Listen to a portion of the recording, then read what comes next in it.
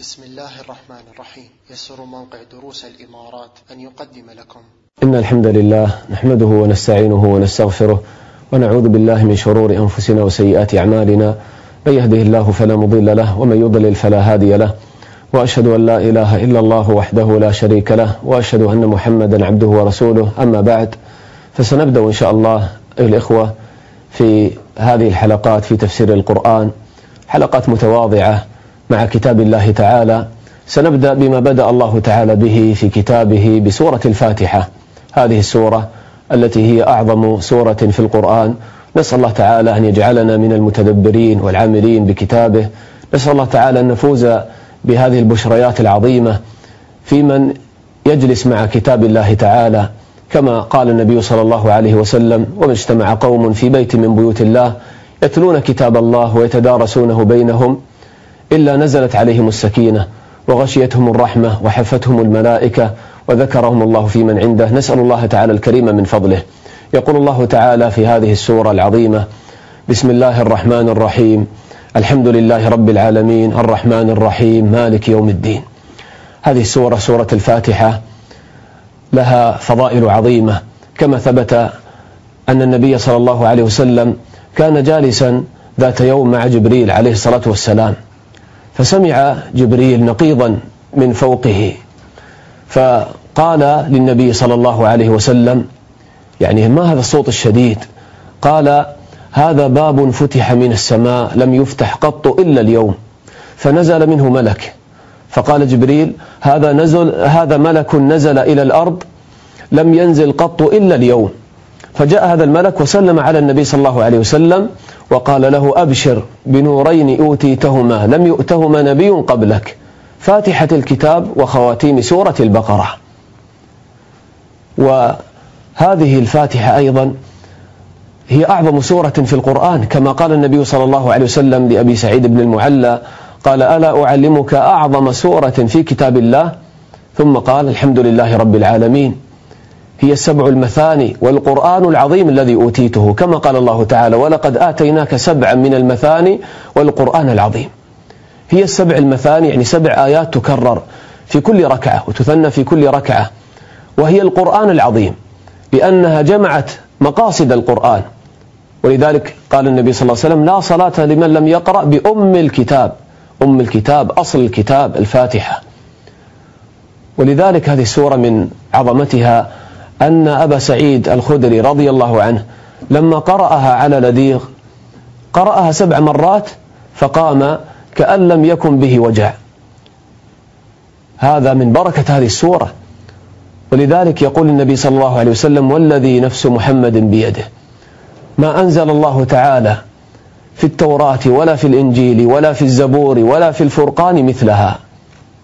فهذه سورة عظيمة، ومن أعظم فضائلها أن العبد إذا تلاها في صلاته فهو يناجي ربه جل وعلا، والله تعالى يكلمه حقيقة إذا تكلم بهذه السورة مع ربه جل وعلا، كما قال الله تعالى في الحديث القدسي: قسمت الصلاة، يعني الفاتحة، بيني وبين عبدي نصفين. فهي حقيقة الصلاة.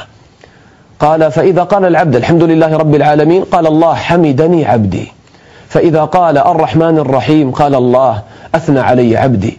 فإذا قال مالك يوم الدين قال الله: مجدني عبدي. فإذا قال إياك نعبد وإياك نستعين قال: هذا بيني وبين عبدي ولعبدي ما سأل. فإذا قال اهدنا الصراط المستقيم إلى آخر السورة قال: هذا لعبدي ولعبدي ما سأل. سبحان الله، ما أروع هذا الحديث. والله إذا استشعرنا في صلاتنا أننا إذا قلنا الحمد لله رب العالمين يقول الله تعالى لنا حقيقة، هذا نداء حقيقي من الله: حمدني عبدي، أثنى علي عبدي. والله إن القلوب ستطير إلى الله تعالى فرحا وشوقا ومحبة وتعظيما. فنسأل الله تعالى أن يجعلنا من الخاشعين في تلاوتها وتدبرها. نتأمل شيئا من معاني هذه السورة العظيمة. يقول الله تعالى: بسم الله الرحمن الرحيم، الحمد لله رب العالمين. تأملوا الإخوة، أول كلمة يفتتح بها العبد في مناجاته لربه جل وعلا: الحمد لله. من أجمل الكلمات الحمد لله. لماذا كانت أول كلمة تفتتح بها المناجاة الشريفة بينك وبين الله تعالى؟ لأن هذه الكلمة تولد في قلبك حقيقة العبودية، تولد المحبة لله والتعظيم لله. ولذلك يقول النبي صلى الله عليه وسلم: أفضل الدعاء الحمد لله. قل هذه الكلمة بقلب حي مستشعر لنعم الله تعالى عليك. الحمد لله، الحمد لله على نعمة الإسلام. في كل صباح تقول: أصبحنا على فطرة الإسلام وكلمة الإخلاص ودين نبينا محمد وملة أبينا إبراهيم حنيفا مسلما وما كان من المشركين. الحمد لله الذي هدانا لهذا وما كنا لنهتدي لولا أن هدانا الله. الحمد لله على نعمة السنة. الحمد لله على نعمه التي لا تحصى ولا تعد، وإن تعدوا نعمة الله لا تحصوها. نعمة مغبون فيما كثير من الناس، الصحة والفراغ. الحمد لله على نعمة العافية، على نعمة المال والولد والأمن. الحمد لله على كل نعمة تستشعر نعم الله تعالى عليك. الحمد لله على نعمة العين واللسان والأذن، والحمد لله على كافة النعم. لما تقول هذه الكلمة بهذا القلب الحي المستشعر لنعم الله تعالى، قلبك يمتلئ بمحبة الله تعالى، لأن القلوب تتعلق بالمنعم والمحسن إليها. فهكذا تولد هذه الكلمة محبة الله تعالى. ويعني كم من النعم الإخوة نعيشها ولا نستشعرها في حياتنا. أذكر قصة رجل حدث له حادث فقطع لسانه في هذا الحادث، وأجريت له عملية عاجلة، عملية خياطة لسان. بعد العملية ما تكلم هذا الرجل تقريبا 2 أو 3، فلما تكلم بعد ذلك عرف قدر نعمة اللسان، وأصبح لسانه لا يفتر من ذكر الله، لا يزال لسانك رطبا من ذكر الله. الحمد لله على كل نعمة. وكذلك الحمد الإخوة يعني من معاني الحمد، وهو أشرف المعاني في الحمد، أنه إثبات المحامد يعني الكمالات لله تعالى، لأن الله تعالى كامل في أسماء وصفاته. فلما تقول الحمد لله يعني الكمال المطلق ثابت لله مستحق لله، فالله تعالى يحمد على كماله في ربوبيته في أسماء وصفاته، يحمد لأنه المعبود الحق وحده، يحمد على قضائه وقدره فقضاؤه كله خير، يحمد على شرعه فشرعه كله خير ومصلحة للناس. فالله تعالى هو المحمود، له كل المحامد كل صفات الكمال، ولله الأسماء الحسنى فادعوه بها. الحمد لله مستحق للمعبود الحق، فالمعبود الحق هو الذي يجمع صفات الكمال.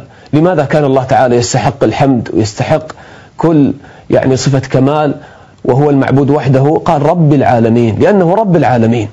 الرب من التربية، فهو ربانا ورب جميع العالمين بنعمه، خلقنا ورزقنا وهدانا. كما قال الله تعالى عن موسى، قال موسى قال ربنا الذي أعطى كل شيء خلقه ثم هدى. وربانا نحن المسلمين ربانا تربية خاصة لما هدانا لهذا الإسلام والإيمان. الحمد لله رب العالمين. وهذه الربوبية مبنية على رحمة الله تعالى، فقال الرحمن الرحيم. الرحمن إذا قرأت هذه الكلمة تستشعر الرحمة الواسعة لله تعالى، لأن صيغة فعلان، رحمن، عطشان، غضبان، جوعان، نومان، هذه الصيغة تدل على الامتلاء والسعة، فتستشعر رحمة الله الواسعة، ورحمتي وسعت كل شيء. وكما قال النبي صلى الله عليه وسلم إن الله جعل الرحمة 100 جزء، فأمسك عنده 99 جزءا وأنزل في الأرض جزءا واحدا، فمن ذلك الجزء يتراحم الخلق حتى ترفع الفرس حافرها عن ولدها خشية أن تصيبه. الرحمن ذو الرحمة الواسعة. الرحيم يعني ذو الرحمة الواصلة إلى خلقه، رحيم فيرحم الخلق، رحمنا وخلقنا ورزقنا وهدانا، ورحمك أيها المسلم رحمة خاصة لما هداك للإسلام. وقوفك بين يدي الله تعالى في الصلاة هذه رحمة من الله تعالى، تدبرك للقرآن هذا من رحمة الله تعالى بك، ولولا فضل الله عليكم ورحمته ما زكى منكم من أحد أبدا. فرحمة الله هي أساس كل خير. إذا دخلت المسجد تقول اللهم افتح لي أبواب رحمتك، فهي أساس كل خير. ومن أراد رحمة الله تعالى فعليه أن يقبل على الله تعالى ويتوب إلى الله ويرحم عباد الله تعالى. الراحمون يرحمهم الرحمن، يرحم من في الأرض يرحمكم من في السماء. فالمسلم يرحم إخوانه، يرحم والديه، يرحم أرحامه، يرحم حتى الحيوانات، نسأل الله تعالى أن يرحمنا وأن يدخلنا جنة الفردوس برحمته الواسعة. هذه الآية تفتح في قلبك باب الرجاء الرحمن الرحيم، ثم تأتي آية تفتح في قلبك باب الخوف من الله تعالى مالك يوم الدين. وما أدراك ما يوم الدين، ثم ما أدراك ما يوم الدين، يوم لا تملك نفس لنفس شيئا والأمر يومئذ لله. يوم الدين هو يوم الجزاء، يوم القيامة. فلما تقرأ هذه الآية تستعد هذا اليوم وتخاف، هذا اليوم الذي يستوي فيه الجميع. ولذلك تأملوا، الله تعالى يملك أيام الدنيا والآخرة، ولكن لماذا خص ملكه هنا بيوم الدين فقط؟ لأن يوم القيامة يوم الدين الناس كلهم يستوون، يستوي الغني والفقير والشريف والوضيع والحاكم والمحكوم، فيظهر كمال ملك الله تعالى في يوم الدين. لمن الملك اليوم؟ لله الواحد القهار. فتستعد هذا اليوم، يحاسبك الله تعالى في هذا اليوم على كل عمل، على كل نظرة، على كل كلمة، على كل درهم، على كل أعمالك. مالك يوم الدين، فتتهيأ للحساب.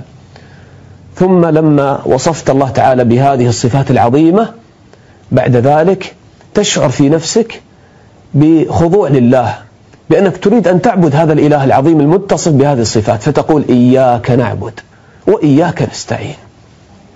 لما أثنيت على الله تعالى التفت إلى نفسك فاعترفت بأنك عبد لله عاجز، تستعين بالله تعالى. إياك نعبد، العبادة الإخوة حقيقتها محبة وذل لله.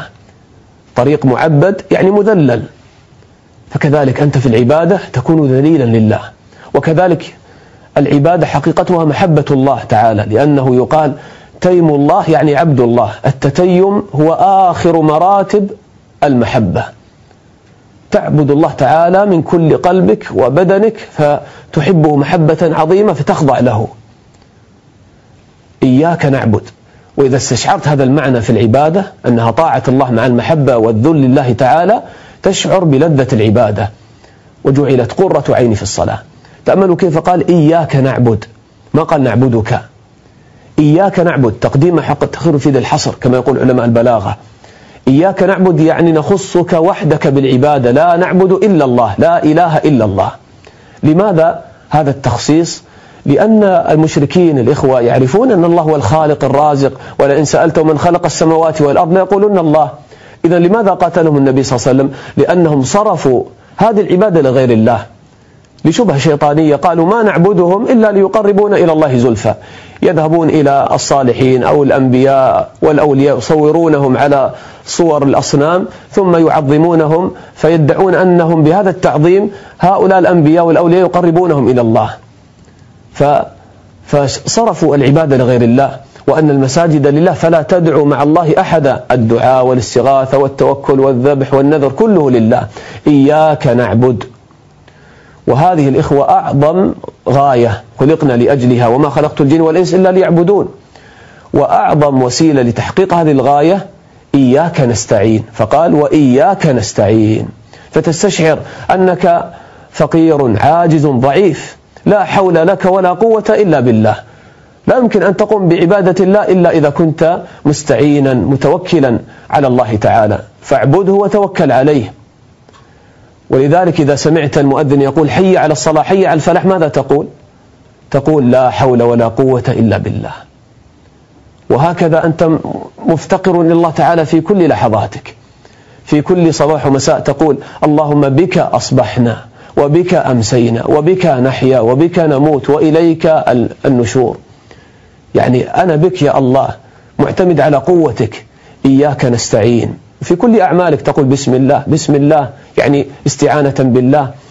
إياك نعبد وإياك نستعين. فإياك نعبد تطرد من قلبك الشرك والرياء والتعلق بالدنيا واتباع الهوى، لأنها تجعل القلب وتجعل البدن والجوارح معبدة لله تعالى فقط. إياك نعبد، فهذه العبودية لله. لا يتعبد قلبي لدنيا ولا لأموال ولا للنساء ولا لتجارات وأسهم بل النبي صلى الله عليه وسلم يقول تعس عبد الدينار، تعس عبد الدرهم، لأن القلب تعلق به محبة وتعظيما ويعني إقبالا وهما. فهذه الكلمة تطرد من القلب كل ما سوى الله. وإياك نستعين تطرد من قلبك الكبر والعجب بالنفس والغرور.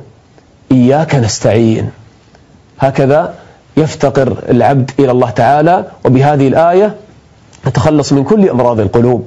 ولذلك بنى ابن القيم كتابه العظيم مدارج السالكين على هذه الآية في منازل إياك نعبد وإياك نستعين. تأملوا الإخوة فيما سبق من الآيات. أولا فيها أركان العبودية الثلاثة: المحبة الحمد لله رب العالمين، الرجاء الرحمن الرحيم، الخوف مالك يوم الدين. كما قال الله تعالى عن أنبيائه إنهم كانوا يسارعون في الخيرات، هذه المحبة، ويدعوننا رغبا، هذا هو الرجاء، ورهبا، هذا هو الخوف، وكانوا لنا خاشعين.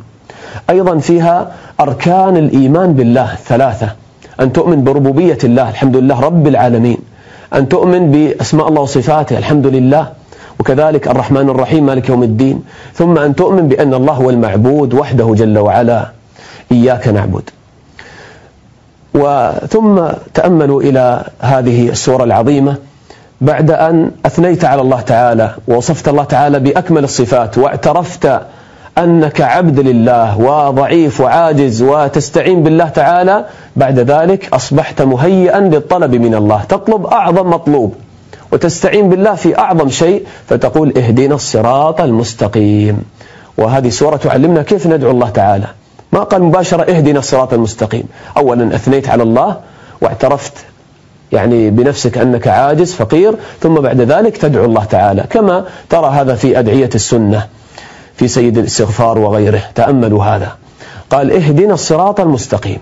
اهدنا، ما معنى اهدنا؟ بين لنا وأرشدنا بالعلم النافع.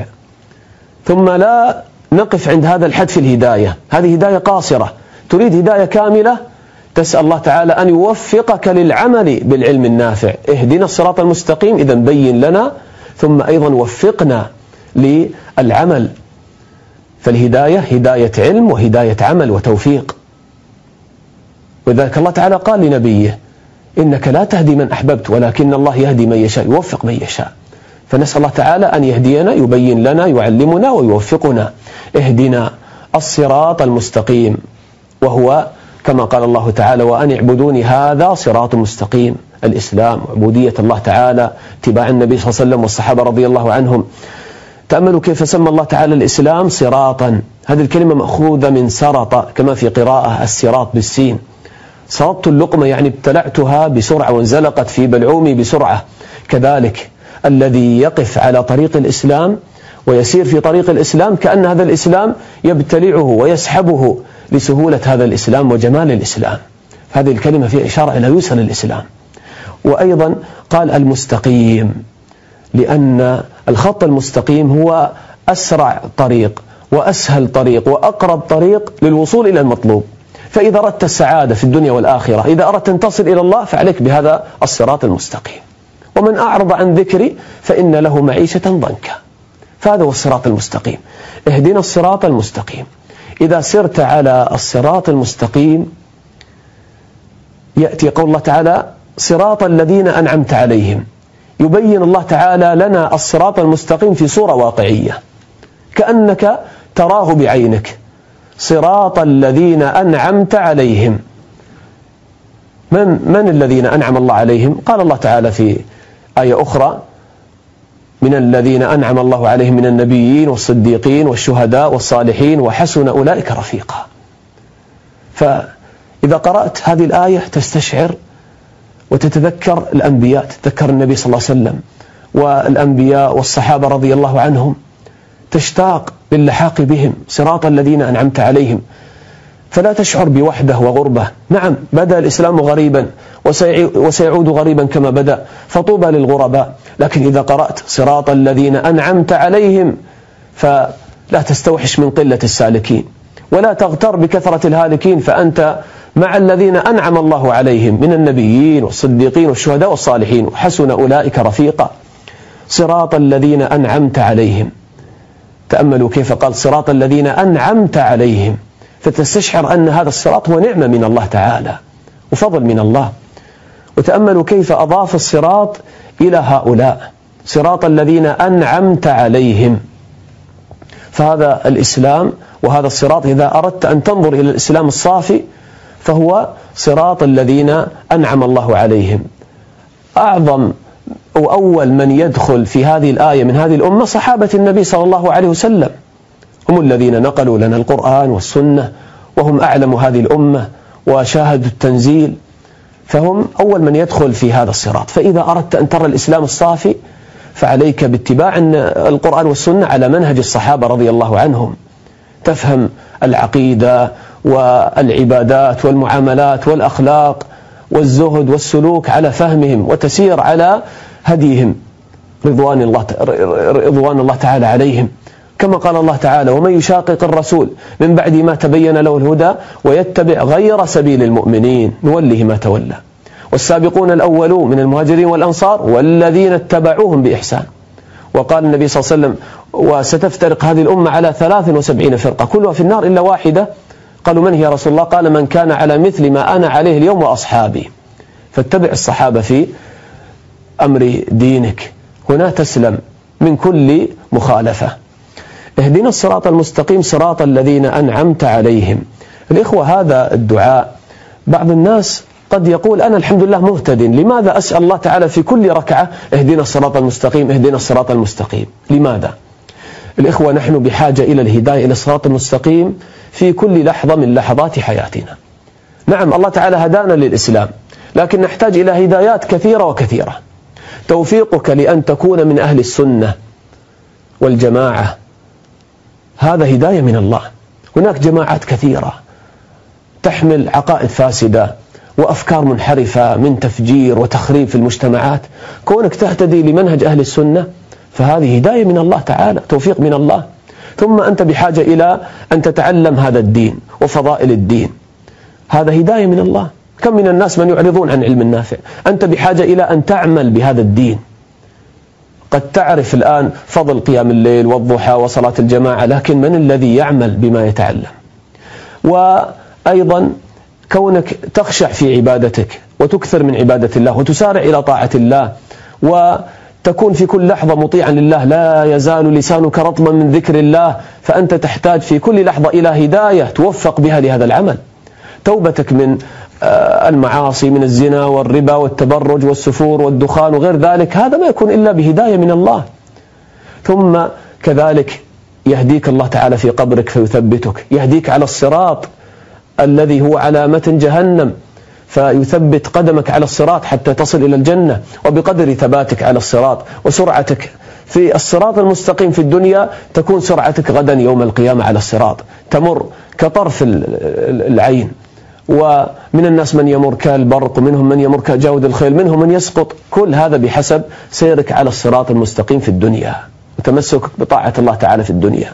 قال: اهدنا الصراط المستقيم صراط الذين أنعمت عليهم. ثم يكشف الله تعالى عن طريقة الانحراف عن هذا الصراط، كيف ينحرف الإنسان. قال: غير المغضوب عليهم ولا الضالين. النبي صلى الله عليه وسلم ثبت عنه أنه قال: المغضوب عليهم اليهود مغضوب عليهم والنصارى ضالون. اهدنا الصراط المستقيم كما قلنا الإخوة، يعني علمنا العلم النافع وبين ووفقنا بالعمل الصالح، بهذا تكمل الهداية بالعلم والعمل. هنا الفساد والانحراف كيف يكون؟ بفساد العمل والقصد واتباع الهوى، وهذا شأن اليهود. قال: غير المغضوب عليهم. اليهود يعرفون الحق كما قال الله تعالى: يعرفونه كما يعرفون أبناءهم، لكن اتبعوا أهواءهم حسدا من عند أنفسهم فغضب الله عليهم. استحقوا الغضب لأنهم يعرفون الحق. فالآن المسلم إذا قال غير المغضوب عليهم يستعيذ بالله من اتباع الهوى. تعرف أن الدخان حرام، أن الزنا حرام، أن التبرج حرام، أن كذا حرام، فعليك أن تبتعد، ما تتبع هواك. وكذلك قال: ولا الضالين. النصارى سماهم ضالين لأنهم جهالا حرفوا دينهم حتى زعموا أن إلههم بشر، حل في بشر وخرج من فرج أنثى ثم صلب. أي ضلال أكبر من هذا الضلال المبين. قال: ولا الضالين. كذلك المسلم لما يقول ولا الضالين كانوا يستعيذ بالله من مرض الجهل. من الناس الآن من يجهل كيف صلى النبي صلى الله عليه وسلم حركة، ما يعرف كيف صلى النبي صلى الله عليه وسلم كما يعني صلى تماما. لما تعلم بل من الناس من يجهل أمور التوحيد والفرق بين مثلا الشرك الأكبر والشرك الأصغر وأمور العقيدة التي ينبغي على كل مسلم ومسلم أن يتعلمها. بذلك المسلم يعني يستعيذ بالله من مرض اتباع الهوى ومن مرض الجهل والضلال. وأيضا هذه الآية فيها البراءة من اليهود والنصارى، وأن المسلم ما يتبع هؤلاء الناس. الآن للأسف من يتبعهم في عاداته وتقاليده وشعره ولباسه، من تشبه بقوم فهو منهم، كما قال النبي صلى الله عليه وسلم. قال غير المغضوب عليهم ولا الضالين، ثم تختم بهذا الختام آمين، يعني اللهم استجب. ويقول النبي صلى الله عليه وسلم: ما حسدتكم اليهود على شيء ما حسدتكم على التأمين والسلام. فهذه دعوة عظيمة: اهدنا الصراط المستقيم صراط الذين أنعمت عليهم غير المغضوب عليهم ولا الضالين. تأملوا الإخوة من فوائد هذه السورة أنها تدعو المسلمين إلى الاجتماع والتماسك والتعاون، لأن هنا الله تعالى يقول: إياك نعبد وإياك نستعين بالجمع. فكمال العبودية لله لا تكون إلا إذا اجتمعنا على طاعة الله تعالى. ويقول: اهدنا الصراط المستقيم بصيغة الجمع. وكذلك في هذه السورة تأملوا فائدة لطيفة: آخرها نعمة صراط الذين أنعمت عليهم، وأوسطها هداية اهدنا الصراط المستقيم، وأولها رحمة الرحمن الرحيم. نصيبك من النعمة بقدر نصيبك من الهداية، ونصيبك من الهداية بقدر نصيبك من الرحمة. فعاد الأمر إلى رحمة الله تعالى. في هذه السورة إشارة إلى وسطية الإسلام: اهدنا الصراط المستقيم، لا يميل إلى اليهودية ولا يميل إلى النصرانية. وأيضا من اللطائف، ولعلنا نختم بهذا الختام، من اللطائف في هذه السورة، والمعاني كثيرة في هذه السورة، لكن لعلنا نختم بهذه الفائدة اللطيفة في هذه السورة. وإلا هذه السورة من حقها أن يكون لها المحاضرات والمحاضرات الكبيرة والواسعة فيها في تأمل معاني الفاتحة، وقد ألف العلماء فيها يعني مجلدات في سورة الفاتحة. من اللطائف في هذه السورة لطيفة تتعلق بعدد آيات هذه السورة، عددها 7 آيات. وهذه يعني الآيات ال7 كما قال الله تعالى: ولقد آتيناك 7 من المثاني. الرقم 7 تجدونه يتكرر حتى في الأمور الكونية. الله تعالى خلق 7 سماوات وخلق 7 أرضين وجعل لجهنم 7 أبواب، وتكرر ذكر جهنم في القرآن 77 مرة. وأيضا تجد في العبادة النبي صلى الله عليه وسلم قال: أمرت بالسجود على 7 أعظم. وفي الحج 7 أشواط حول الكعبة وبين الصفا والمروة، و7 يعني حصيات لرمي الجمار. وكذلك مثلا يقول النبي صلى الله عليه وسلم: 7 يظلهم الله في ظله واجتنبوا 7 الموبقات. وهكذا يتكرر الرقم 7، حتى اكتشفوا لما اكتشفوا الذرة أن فيها يعني 7 طبقات إلكترونية. فهذا العدد يتكرر في الكون. وكذلك في القرآن. في القرآن هناك دراسات يعني دقيقة تدل على أن هذا القرآن متناسق مع الرقم 7. من هذه يعني الفوائد في سورة الفاتحة أن كلمة الله حروفها الألف واللام والهاء. هذه الحروف الثلاثة لو جمعت عدد هذه الحروف الألف واللام والهاء في سورة الفاتحة يكون العدد 49. يعني الألف واللام والهاء حروف لفظ الجلالة تكررت في سورة الفاتحة 49 مرة، وهي ناتج ضرب 7 في 7. وأيضا عدد حروف الهجاء في هذه السورة من مجموع حروف الهجاء 21 حرف، يعني ناتج ضرب 7 في 3. ثم نسينا فائدة أكبر من هذه الفوائد كلها، وهي كيف جمعت هذه السورة مقاصد القرآن ال3. نعم، هذه السورة الإخوة جمعت كل معاني القرآن. كيف ذلك؟ المقصد الأول في القرآن أن تعرف الرب الذي تعبده، المعبود. فقال الله تعالى: الحمد لله رب العالمين الرحمن الرحيم مالك يوم الدين. هذه الصفات المعبود الذي تعبده. فيدخل في هذه الآيات كل الآيات في التوحيد والصفات. ثم ما الطريق الموصل للمعبود؟ قال: إياك نعبد وإياك نستعين اهدنا الصراط المستقيم. فيدخل في هذه الآيات كل الآيات في العبادات والمعاملات والأخلاق، فهذا هو الصراط المستقيم. ثم ما جزاء من سلك هذا الطريق؟ قال: صراط الذين أنعمت عليهم، أنعم الله عليه في الدنيا والآخرة. ما جزاء من خالف هذا الطريق؟ غضب الله عليه وكان في الضلال غير المغضوب عليهم ولا الضالين. ويدخل في هذا المقصد الأخير مقصد الجزاء كل الآيات التي تتعلق باليوم الآخر والقيامة والجنة والنار والجزاء في الدنيا من قصص الأنبياء. فسورة الفاتحة جمعت كل الآيات في القرآن الكريم، فكانت أم القرآن وكانت هي القرآن العظيم. نسأل الله تعالى أن يغفر لنا ويرحمنا، نسأل الله تعالى أن يمتعنا بكتاب ربنا جل وعلا، نتلذذ بهذا القرآن. وهذا من عجاب هذه السورة، كم نكررها في صلاتنا ومع ذلك لا نشبع منها. نسأل الله تعالى أن يجعل القرآن العظيم ربيع قلوبنا ونور صدورنا، والحمد لله رب العالمين، وصلى الله وسلم على نبينا محمد وعلى آله وصحبه أجمعين.